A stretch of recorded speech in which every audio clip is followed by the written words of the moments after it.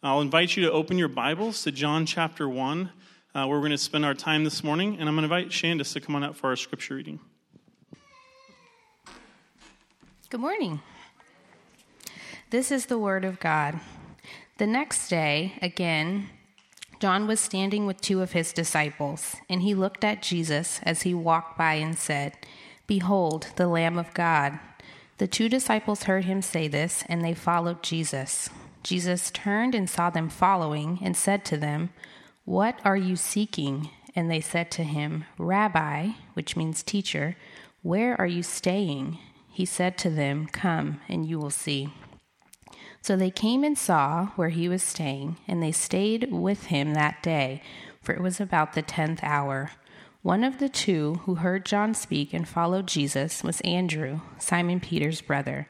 He first found his own brother Simon and said to them, "We have found the Messiah," which means Christ. He brought him to Jesus, looked at him, and said, "You are Simon, the son of John.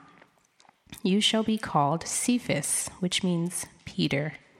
The next day, Jesus decided to go to Galilee. He found Philip and said to him, "Follow me." Now Philip was from Bethsaida, the city of Andrew and Peter. Philip found Nathanael and said to him, "We have found him of whom Moses in the law and also the prophets wrote, Jesus of Nazareth, the son of Joseph." Nathanael said to him, "Can anything good come out of Nazareth?" Philip said to him, "Come and see." Jesus saw Nathanael coming toward him and said of him, "Behold, an Israelite indeed, in whom there is no deceit." Nathanael said to him, "How do you know me?" Jesus answered him, "Before Philip called you, when you were under the fig tree, I saw you." Nathanael answered him, "Rabbi, you are the Son of God. You are the King of Israel." Jesus answered him, "Because I said to you, I saw you under the fig tree, do you believe? You will see greater things than these." And he said to him, "Truly, truly, I say to you, you will see heaven opened and the angels of God ascending and descending on the Son of Man." My name is Aaron, and I am one of the pastors here. I'm one of the pastors that doesn't know how to use a microphone. But if you're new, really glad to have you here. Welcome. And we are going through the Gospel of John together as a church family. We will be in the Gospel of John for a good long while. We're going to just take it nice and slow, line by line, verse by verse, and really look at the person and the work of Jesus, what he said that he came to do, who he said that he is. And we're kind of finishing out this prologue section. The first chapter of John really is a prologue that kind of sets up the whole rest of the book. So in week 1, we looked at the idea behind the scenes that Jesus is the Word of God. He is eternal. The Word was with God and the Word was God. This is no mere man that we're studying. Last week, we looked at John the Baptizer, the one who points to the Lamb of God and the one that we are to model our lives after. And then this week, we're going to look at Jesus calling his first disciples. Next week, Jesus is going to turn water into wine and the first of his miracles, and the party really gets started then, both proverbially and literally in the story. So hope you'll be here for that. But before we do anything else, let's just pray and let's invite God to do what he wants to do here in our time. God, I thank you for the story of Jesus. I thank you for this story that, even though it happened so long ago, has so much relevance and so much bearing on our lives. I thank you for the way that you have preserved the sacred scriptures for us to be able to encounter Jesus. And I ask for myself, God, that you'd guard my lips and help me to only teach that which is in line with the truth of your word. And I also pray, God, for each and every one of us, myself included, God, would you give us soft and teachable hearts, that we would be challenged today, not condemned. We don't want the condemnation that comes from the enemy, but we want to be convicted and challenged today, knowing that there are no perfect people in this room. Only one perfect person has ever lived, Jesus, and that all of us have areas where we need to grow and to change, but that, God, you'd let it be a hopeful thing for us, a joyful thing for us, that you love us and care about us enough to call us into that change. Pray for our time together. Jesus, would you draw all of our attention to you? Amen. You know, think about the idea of hobbies and the different hobbies that people have. A lot of people get into a hobby through a friend or someone invites them to try something out, and you can kind of dabble in it, right? A hobby is something that you can have as part of your maybe tool bag of things that you use in life. So some of you, maybe you have a hobby of cooking, and you enjoy being in the kitchen and baking and cooking and doing things like that. And then some of you maybe have a hobby of I don't know, sewing or making clothes or doing something along those lines. Some of you have a hobby of cycling. You like to ride your bike, and you've got some gear, and you've got a bike that you bought, and you go to and from work, and on the weekends you go cycling with friends or whatever, those different hobbies. But if you were to explain it, you'd say, well, yeah, it's a part of my life. Have you ever known somebody, though, that took that hobby and it became like their life's passion? Cycling is one thing, right? But training for an Ironman is different. I actually know a guy who's training for triathlons, and it is literally, I could use the word insane, but it is just insane how many hours and how much time and devotion it takes. Everything from the moment you wake up to the moment you go to sleep, every bite of food that you eat, all of the things you're doing with your body for that kind of training, right? There's a difference between I enjoy cooking and I enjoy baking versus I'm going to open a restaurant. Know somebody that had opened a restaurant within the last year because they were a hobbyist, and man, they love doing it, but it has now become this life-consuming thing. So think about your hobbies. Think about those things that you dabble in, that you kind of touch on in your life. One of the things that's really unfortunate about Christianity in the United States of America is that very often faith in Jesus gets put into that hobby bucket. I've got my work, I've got my family, I've got my neighborhood, I'm involved in the PTA, I do this, that, and the other thing, I've got, the sports team that I follow, the political affiliation I have. Oh yeah, and then I go to church on the weekends too. And we dabble in Christianity as though it were a hobby. Yet what we're going to see over and over and over again, and especially starting today, is that Jesus doesn't invite hobbyists. Jesus calls us to be disciples and to make disciples. Amen? And that's the big idea of where we're going today. Jesus is calling disciples, not hobbyists. Actually, in an earlier iteration of this, when I first started working on things this week, I was using the word a fan. Jesus doesn't call us to be a fan or an admirer, but then I remembered that the word fan, as we use it today, you're a fan of an artist or a fan of a sports team, it actually comes from, do you know what word it comes from? Fanatic, right? And actually, in that sense, yes, Jesus does call fans because he's asking us to have him be the most important thing that we're devoted to in life. Jesus does not call hobbyists, he calls disciples. This idea is actually so important to us as a church that when we were drafting our mission statement as a church, what is it that we're going to rally around? That's about 50% of it. I'll show you our mission statement. Our mission as Sound City is to glorify God. That means we want to get the attention off of ourselves and point it on to God by proclaiming Jesus. We're going to always talk about Jesus.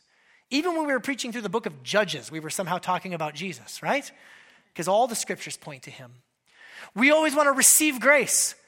It doesn't matter if you've been a disciple for 5 days or 5 decades, you are in need of receiving his grace. Not something you can do, not an effort that you put out. You need to receive his grace. Amen? And how else are we going to glorify God? By being disciples and making disciples. Growing in the disciplines, learning who Jesus is, and helping others to grow. Being involved in the lives of people. When you think about this word disciple, might have some different connotations. Let me just really quickly summarize what the Bible has to say about discipleship. The word in Greek is mathetes. And if you're in their math, it's actually where we get our word math, which means to learn. It's a learner. It's just as simple as that, someone who learns. The word mathetes in its various forms appears 262 times in the New Testament. That's a lot. And when something is repeated that many times, we should probably pay attention to it. Amen? But you know what was interesting to me that I learned this week? That word mathetes only appears in the narrative books. It only appears in the Gospels and in Acts. Matthew, Mark, Luke, John, and then Acts, the stories. When the letters are written, Paul, John, Peter, others write these letters, they use other words. We're called children of God. beloved, saints, members of the household. We're called stones one time, which maybe is not the most complimentary term that the apostles could use for us. But this word disciple is only used in the narrative books, which means that discipleship is an action word, and discipleship is about trajectory. Raise your hand if you here today are a 100% finished, completed disciple. Right? There is no book you can read. There is no class you can participate in and say, bing, ding, the oven's done. You are now a disciple. That's not how it works. Discipleship is about trajectory. Discipleship is about having a compass heading that says, I am going to follow Jesus. Good days, bad days, thick, thin, rich or poorer, no matter what, I'm following him. And I'm growing, and I'm learning, and I'm becoming more like him. And I'm going to invest myself, all that I am, spirit, soul, body, heart, finances, affections, all of it belongs to Jesus. That's what discipleship has to do with. Now, we're going to meet 5 disciples. Let me just introduce you to them real quick. 5 disciples. Go, if you would, to verse 35. It says that the next day, John, now pop quiz, which John is this? Yeah, which one? John B, thank you. Yeah, John the Baptizer, exactly. Everybody in the New Testament was named either John or Mary. You got to pay close attention. So this is John the Baptizer, not John the author of John. He was standing with 2 of his disciples. Now look at that phrase, 2 of his disciples, okay? So disciple 1 and disciple 2. He was standing with 2 of his disciples, and he looked at Jesus as he walked by and said, "Behold the Lamb of God." So the 2 disciples heard him say this, and they left and they followed Jesus. Jumping down to verse 40, one of the 2 who heard John speak and followed Jesus was Andrew. So that's our first disciple, a guy named Andrew, Simon Peter's brother. And it says that he first went and found his own brother Simon and said to him, so now we've got a 3rd disciple involved, Simon. Disciple 1 is Andrew. Disciple 2, we don't know who that is yet. Disciple 3 is Simon Peter. Then if you jump down to verse 43, the next day Jesus decided to go to Galilee. He found Philip. So now we've got another guy named Philip. And Philip was from Bethsaida, the city of Andrew and Peter.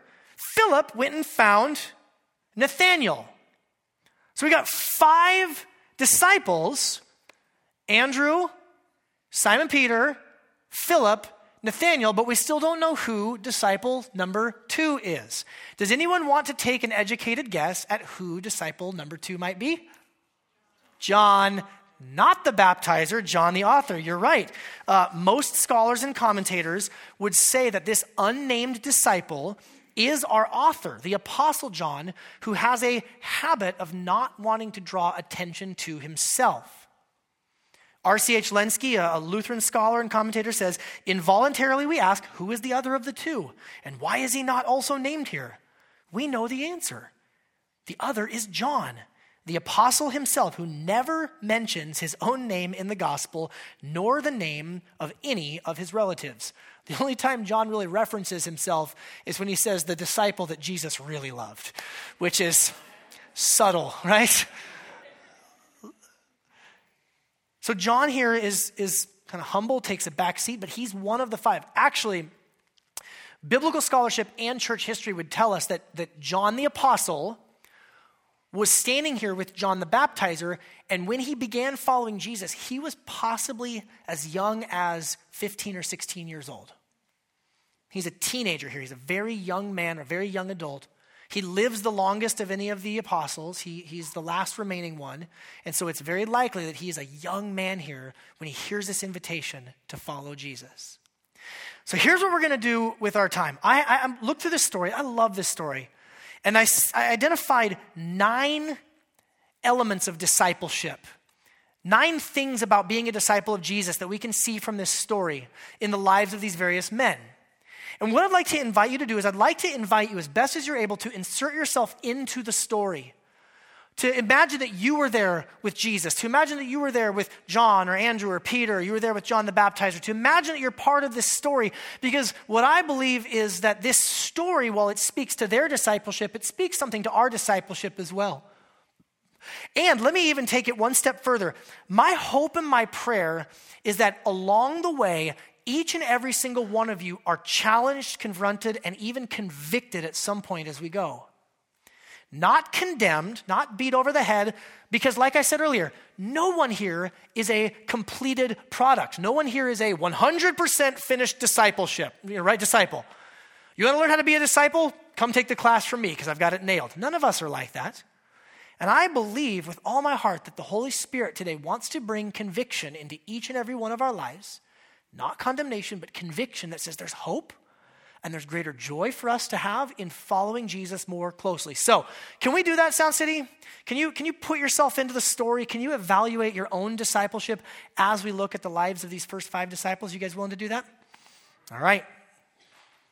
If not, too bad. Here we go. Starting in verse 35. The next day, John, the baptizer, was standing with 2 of his disciples, and he looked at Jesus as he walked by, and he said, "Behold, the Lamb of God." So we saw that last week. That's John the Baptizer's whole job, is to get the attention off of himself and pointing over to Jesus. And the 2 disciples heard him say this, and they followed Jesus. Now they're John's disciples. They're there with John, baptizing people, helping him. Maybe they were doing simple things like organizing the crowds into lines to get registered to get baptized. Maybe they were praying with people. We don't know exactly what they were doing, but they are called disciples of John. That means he's teaching them. That means he's training them. That means he's pouring into them. Do you think it might have been hard for John when Andrew and the other John just up and leave him? Do you think it might have been a little bit challenging for him? Maybe. But I think that John, the baptizer, in his humility, knows something about being a disciple of Jesus, and that's your primary allegiance must be to Jesus. We're allied with many things. Some of you are, sports fans and you've got your allegiance to your team. Some of you like politics and you've got your party or your candidate. And some of you love being an American and you're deeply allied to the United States of America. And, think of that like the Pledge of Allegiance, even that language that we use. It is a good and fine and normal and healthy thing to have allegiances to people and to groups and to organizations. There is absolutely nothing wrong with that. But you have to understand that the call of Jesus upon us is that our primary allegiance would be to Jesus. Here, these disciples, they're not being opportunistic. They're not being like, we were with John, the baptizer, but then a better offer came along, and so we traded in the varsity team for the junior varsity team, right? That's not it at all. They just knew that the call of a disciple's life is to say, I am committed to Jesus more than I'm committed to anything else. So that's what these disciples did. I ask you, what are your allegiances? Do your allegiances ever get out of order? Do any allegiances that you have ever bump up against your allegiance to Jesus? Or is he primary? So verse 38, Jesus turned and saw them following, and he said to him, "What are you seeking?" And they said to him, "Rabbi," which means teacher. The Apostle John does a good job of translating for us sometimes because he knows that he has a mixed Jew and Greek audience. So not everyone speaks Aramaic or Hebrew, doesn't know what the word rabbi means. And so he translates it into Greek for his audience. This word rabbi means teacher. It's a term of respect. And when they said, "Rabbi, where are you staying?" He didn't really answer his question, did they? And he said, "Well, come and you'll see." So they came and saw where he was staying, and they stayed with him that day, for it was about the 10th hour. It's later in the day. Here's the deal. They start following Jesus, and Jesus turns around and says, what do you want? What are you looking for? What is it that you're seeking? What's your desire? It's an insightful question from Jesus, is it not? See, they left John the Baptizer. Is it possible, let me just ask you, hypothetically, no one in this room, but people we've heard of, is it possible to follow Jesus for mixed motives? Is it possible to not want Jesus for himself? Is it possible to just want the stuff that Jesus has? Is it possible to only want to follow Jesus when times are good? When you got a big famous guy like John the Baptizer saying, "Hey, go follow Jesus. Oh, this is going to be awesome. We're trading up." Is it possible that sometimes certain followers of Jesus might have mixed motives? So Jesus asks a very insightful question. What are you seeking? Now, the disciples, they answer, Rabbi, where are you staying?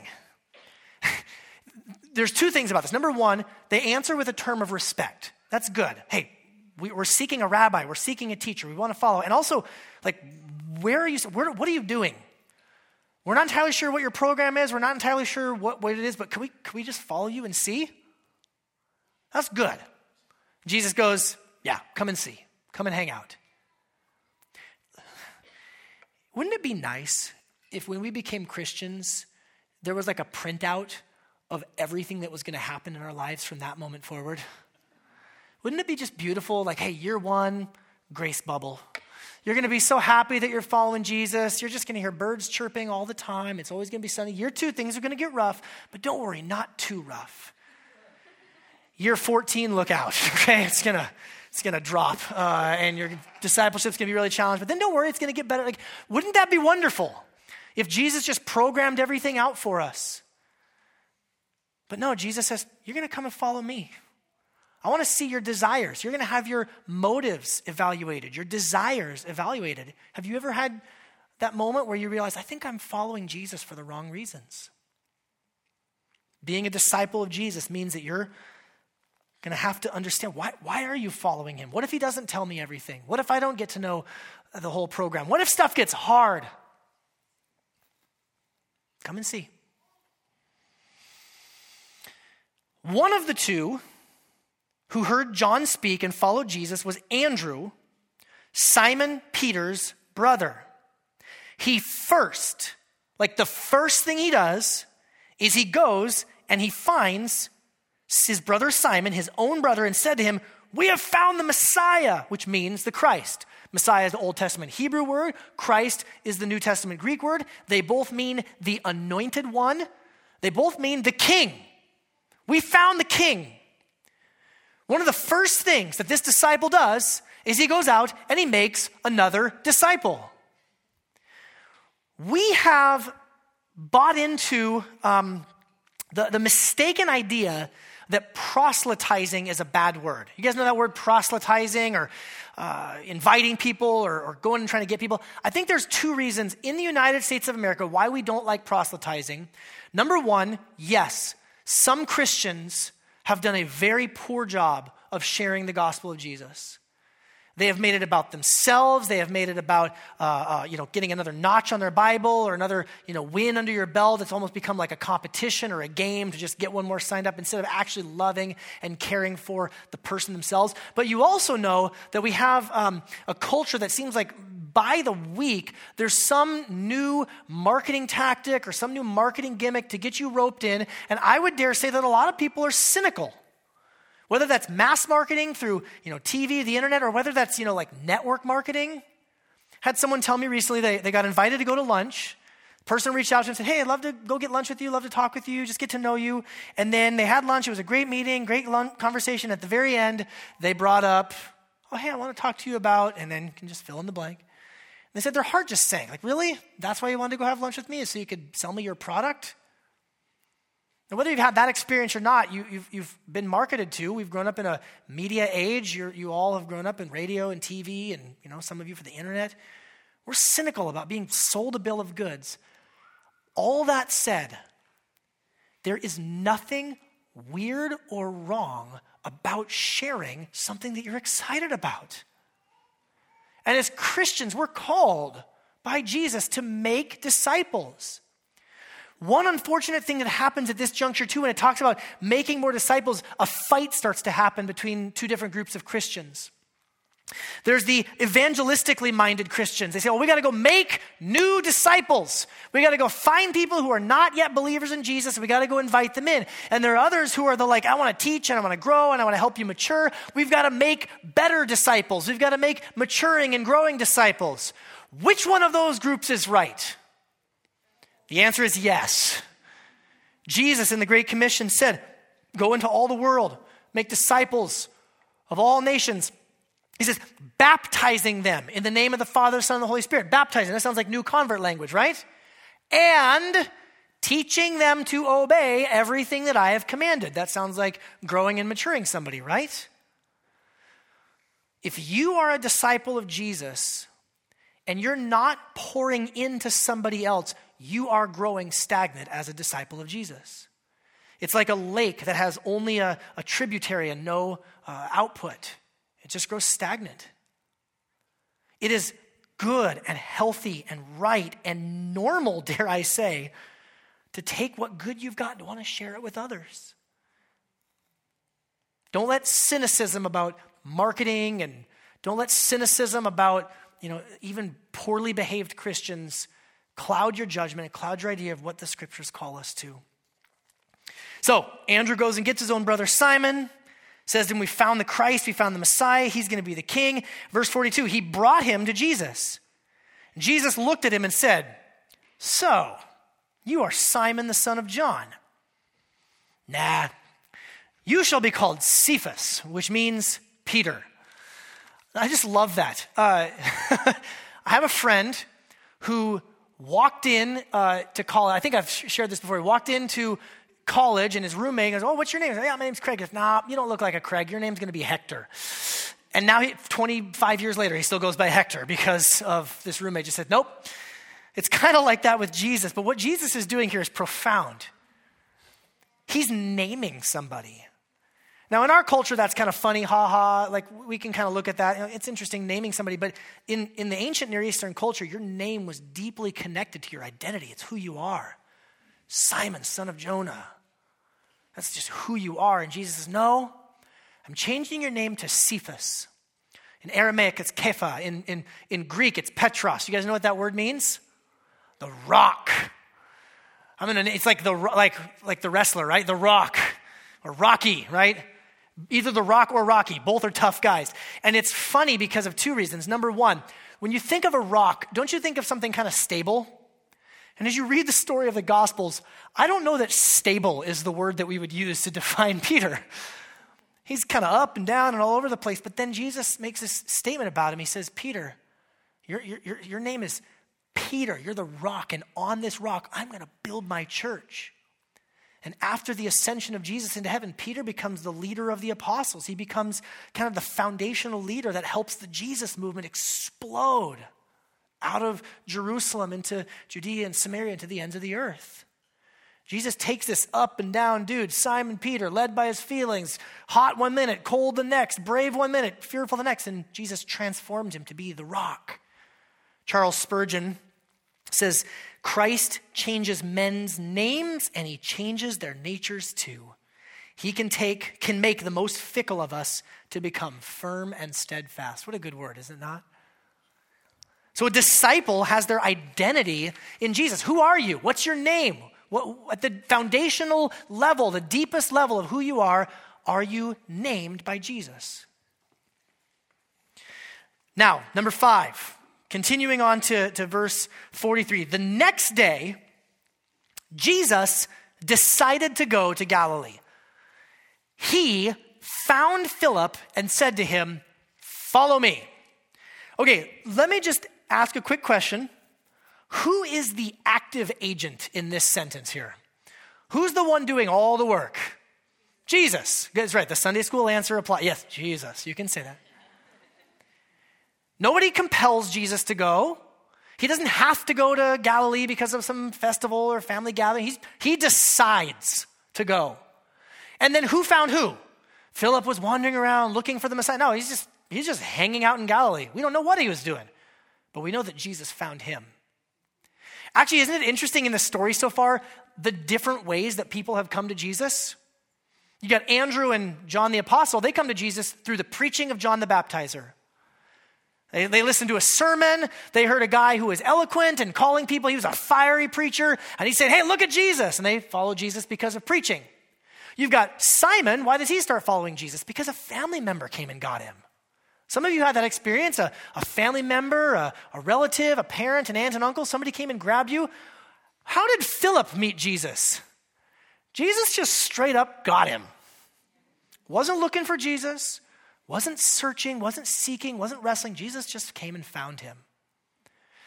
Sometimes disciples come to Jesus even when they're not looking. We come to Jesus in different ways, and we need to practice grace with one another because your story is not the same as somebody else's story. I think of C.S. Lewis, one of my favorite authors and Christian writers. He says this. He's talking about when he became a Christian, because he was an atheist. He was very anti-God, and he had set out more or less to prove that Christianity was untrue. He says, you must picture me alone in that room in Magdalene, night after night, feeling, whenever my mind lifted for even a second from my work, that steady, unrelenting approach of him whom I so earnestly desired not to meet. That which I greatly feared had at last come upon me. In the Trinity term of 1929, I gave in, and I admitted that God was God, and knelt and prayed. Perhaps that night, the most dejected and reluctant convert in all of England. He goes on to say, the words compella intrare, which is Latin for compel them to come in, have been so abused by wicked men that we shudder at them. But properly understood, they plumb the depth of the divine mercy. The hardness of God is kinder than the softness of men, and his compulsion is our liberation. C.S. Lewis is saying, I felt like I got forced into being a Christian. Thank God, because that was where I found freedom. We all come to Jesus in different ways. Let us practice grace with each other in that. But we as Christians need to remember, sometimes we hear preaching, sometimes a family member invites us, sometimes God just straight up comes and gets us. A disciple, continuing on verse 44, the disciple, so Jesus went, he found Philip. Now Philip was from Bethsaida, the city of Andrew and Peter. So they're actually from the same original city, and they probably knew each other. Philip went and found Nathanael and said to him, we found him. We found him of whom Moses and the law and the prophets wrote, Jesus of Nazareth, the son of Joseph. So this is amazing because what Philip is doing is he's tying in this call to follow Jesus to a story that is massively bigger than just them. He's saying, we found the Messiah. We found the Christ. You remember what Moses wrote about? You remember what the prophets wrote about? You remember how everything is broken and fallen and God has promised that there would be a deliverer, that there would be a rescuer and a redeemer? You have to remember, they're living under the rule of a Roman emperor, the Caesar Augustus during this time, who is not a good guy, and they're living under the rule of a puppet king, Herod, who is a particularly bad guy. And they're like, we don't need these kings. We need a real king. We need the Christ. We need the Messiah, the one that God promised was going to come and sort out all of the mess. And they're saying, we found him. Let's get caught up in the story. Let's get caught up in the narrative. Let's get caught up in what's happening. One of the things about us as human beings is we love to be a part of something bigger than ourselves, do we not? I mean, that's one of the appeals of politics, right? To get caught up in a movement. I'm just thinking back on every single presidential election that has happened, at least in my lifetime. And during the campaign, and particularly on the night of the election and the acceptance speech, the winning candidate almost always says something along the lines of, this movement that we've created, and we've been caught up in this, and we've got the will of the people, even when sometimes the margin of victory was razor thin, right? We love that. We get caught up in that. You get caught up in the history of your sports franchise that you love. We're getting caught up in they won this and they didn't win that. The baseball playoffs are going on right now, and you got the Yankees and the Cubs and these franchises with over 100 years of history, and they're always telling the story. I'm like, just show the doggone game. I want to see that. Actually, think about this. Yeah, we get caught up in things. You ever been to a game or an event and the wave starts? Right? Like the wave, right? I was thinking about trying to do it, but let's not do it. That'd be dumb. Because let's face it, the wave is dumb. And there's always some enthusiastic guy or enthusiastic group of guys, and you guys are like, Aaron, it sounds like you, and it's fair, yes, who starts it. And it's invariably, it happens the same way. There's always kind of just the frumpy, I'm not doing that. And then it goes around. So that's dumb, I'm not doing that. And then the third time it comes around, everyone's like, okay, all right. And then they do it. And then they sit down and they look at their spouse that was dumb, right? But it was kind of fun. And you get caught up in the moment. We as humans, we love to get caught up in the moment. We love to get caught up. Everybody else is doing it. This is what's happening. Friends, there is nothing more exciting or more important that you could get caught up in than the fact that God sent his son to bring redemption to the world. And it's not a story that begins with Jesus. It starts all the way back at the beginning, where God promised to Abraham to make his offspring into a great nation, and it becomes the nation of Israel, and that through this one family, all the nations of the earth are going to be blessed. And if you're a Gentile believer here, you've been adopted into this family of Abraham. You've been grafted into the tree, and the gospel's exploded throughout the world. We're caught up in something that's way, way bigger than us. Amen? And that's a joy, and that's the greatest thing that we could be caught up with. Being a disciple of Jesus means you remember it's not just about you individually. It's not just about your community group, your discipleship group. It's not about your service. It's not about your local church. It's about being part of the capital C church made up of the saints from all ages, all nations, all tribes and tongues. What an amazing God we serve. Get caught up in that. We found him of whom Moses and the law was talking about. The son of Jesus of Nazareth, the son of Joseph. Verse 46, Nathanael said to him, "Can anything good come out of Nazareth?" And Philip said to him, "Come and see." No, I like Nathanael. It's like he's wearing his opinions kind of out there on his sleeve. He's not one of those ones where you have to kind of guess what he's thinking. He goes, "Nazareth? Seriously? What good could come from Nazareth," right? You're like, "Oh man, here's the politician. We got to follow him. He's going to be great. Where's he from? New Jersey." You're like, no, right? Like, if you're from New Jersey, God love you. I couldn't think. I tried to pick somewhere that people wouldn't be from, because who wants to be from New Jersey? Okay, so Nathanael said, "Can anything good come out of Nazareth?" Now, when you're in that moment, right? You ever kind of put yourself out there? Hey, come and check this thing out. And someone goes, "Ugh, I hate whatever it is you're trying." You're like, "Oh," you ever had that moment? Does Philip go, "Oh yeah, you're right. I mean, it's probably nothing. It's Nazareth, little backwoods town, only probably a few hundred people. It's kind of a hick town." No, what does he say? He says, "Just come and see." Isn't it interesting now too that Philip is saying the same words that Jesus said? Come and see. Come and see. Philip perseveres through opposition. When you're trying to share Jesus with someone, you will face opposition.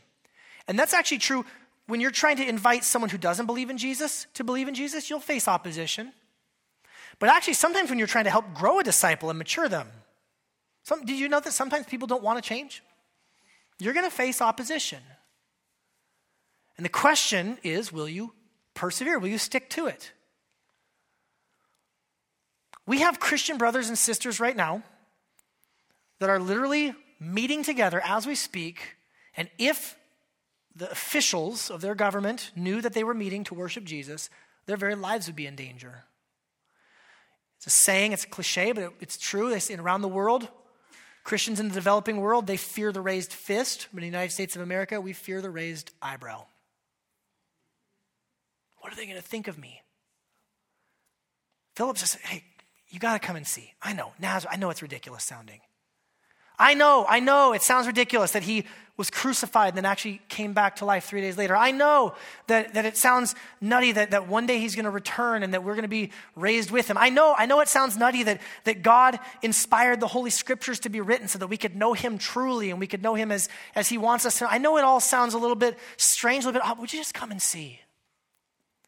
Disciples of Jesus persevere through opposition. Verse 47. So Jesus saw Nathanael coming. Nathanael came. Isn't that great? Philip persevered. You just got to come and see. So Nathanael comes. And Jesus saw Nathanael coming toward him and said of him, "Behold, an Israelite indeed, in whom there is no deceit." Now, you kind of look at that like, is that like a backhanded compliment? Is Jesus making fun of him? I think what it has to, you just saw Nathanael just kind of blurt out his opinion. Nazareth's horrible. And Jesus says, "Hey, here comes a guy. We're going to know what he's thinking." Jesus knows the character and the nature of Nathanael. Nathanael says, "How do you know me?" "You don't know me." Jesus answered him, "Before Philip called you." So before Philip even got there, So this couldn't be Philip coming and reporting back. It's before Philip even got there.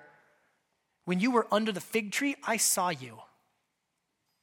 Now, the Bible doesn't tell us what Nathanael was doing. Wide range of possibilities. Maybe he was praying. Maybe he was napping. Maybe he was sitting at the fig tree checking out the pretty girls and just having lust. Who knows? Who knows? Jesus knows.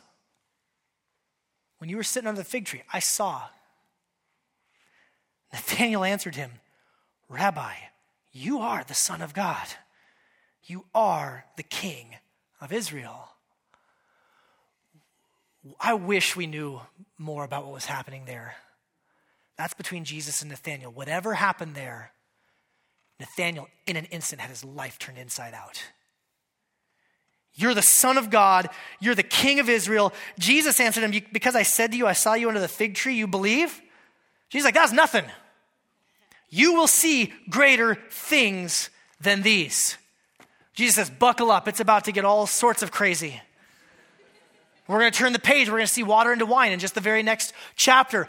We don't know exactly what the nature of this conversation was. We don't know exactly what happened, but I do know this. Nathanael just had his life turned inside out, and he is never the same after meeting Jesus.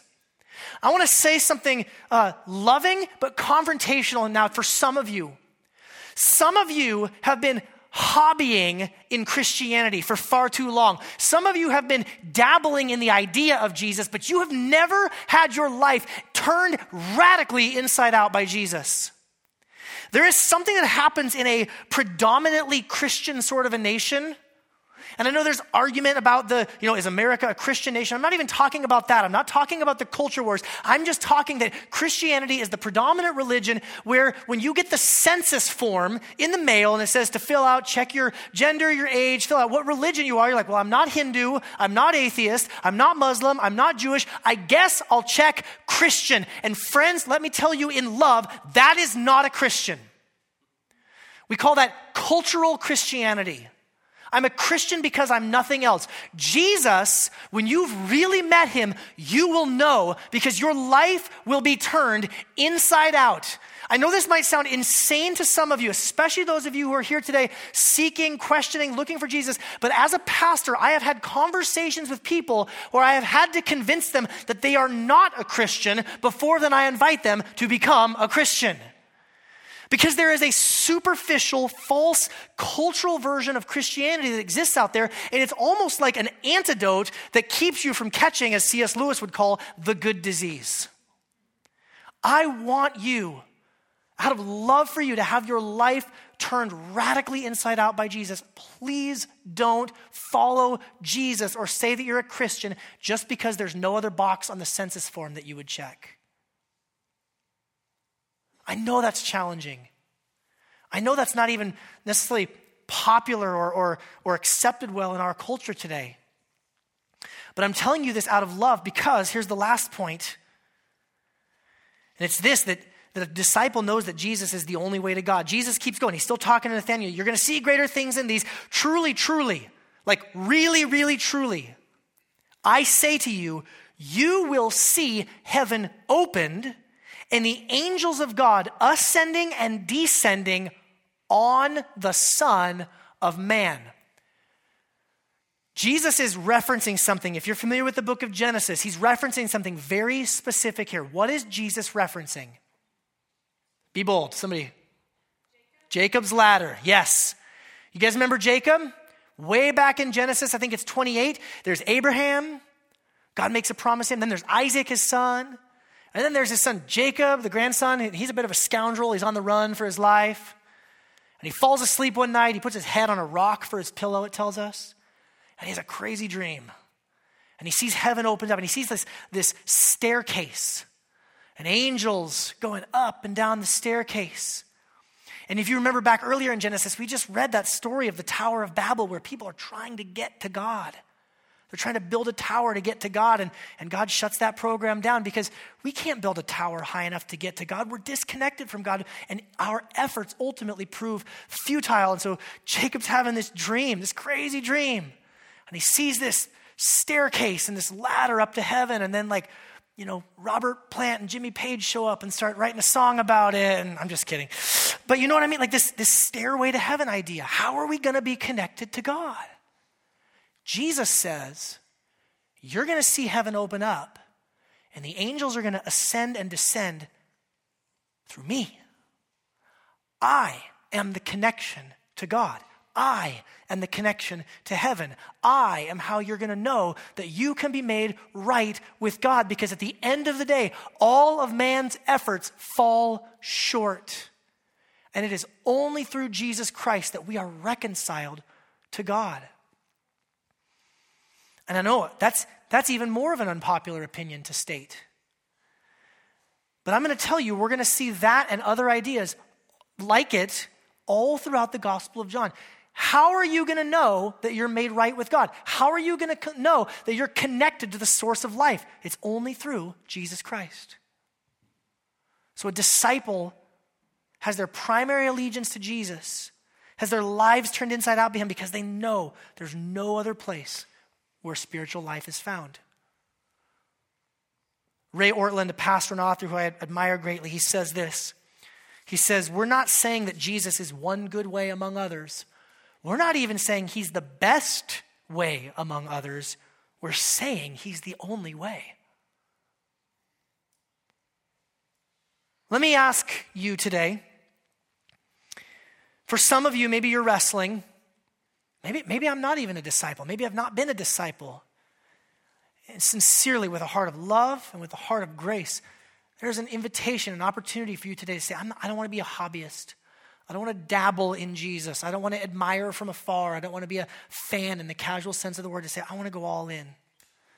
Jesus doesn't want anything fancy from you. He wants a sincere heart. God, I come to you. I have been disconnected from you. I need your grace. I need your love. And I believe that Jesus is the way. Others of you, you've been walking with Jesus for a long time. Maybe many years, many decades perhaps. But you know in your own heart that there's this drift, there's this tendency towards still finding out that in your life, Jesus is a little bit more of a hobby than you want him to be. Where are you needing to grow in your devotion to him? Where are you needing to grow in pouring into someone else? Where do you need to grow in calling a non-believer to come and see? Come and see. As I said earlier, there's a lot of different things in this passage, a lot of different truths. I don't want to be prescriptive for you. I want to invite the Holy Spirit right now to call you to respond as he wants you to. Would you go before Jesus in prayer with me? God, I pray right now for my friends, my brothers and sisters who are here today. God, some here are not disciples in the sense that you call us to, Jesus. And I ask and I pray that you would give them the faith, you would give them the gift of faith and the gift of grace right now, to say there is only one God and there's only one mediator between God and man, and it's Jesus. And I need to come to God through Jesus, his life, his death, his resurrection. God, others here today, we've been disciples, we've been followers for a while, but we've drifted. We've become more of a hobbyist and not a sold out follower and passionate follower of Jesus. God, would you forgive us? And in your grace, bring conviction, which is hopeful, because we know that you're with us and you never leave us and you never abandon us.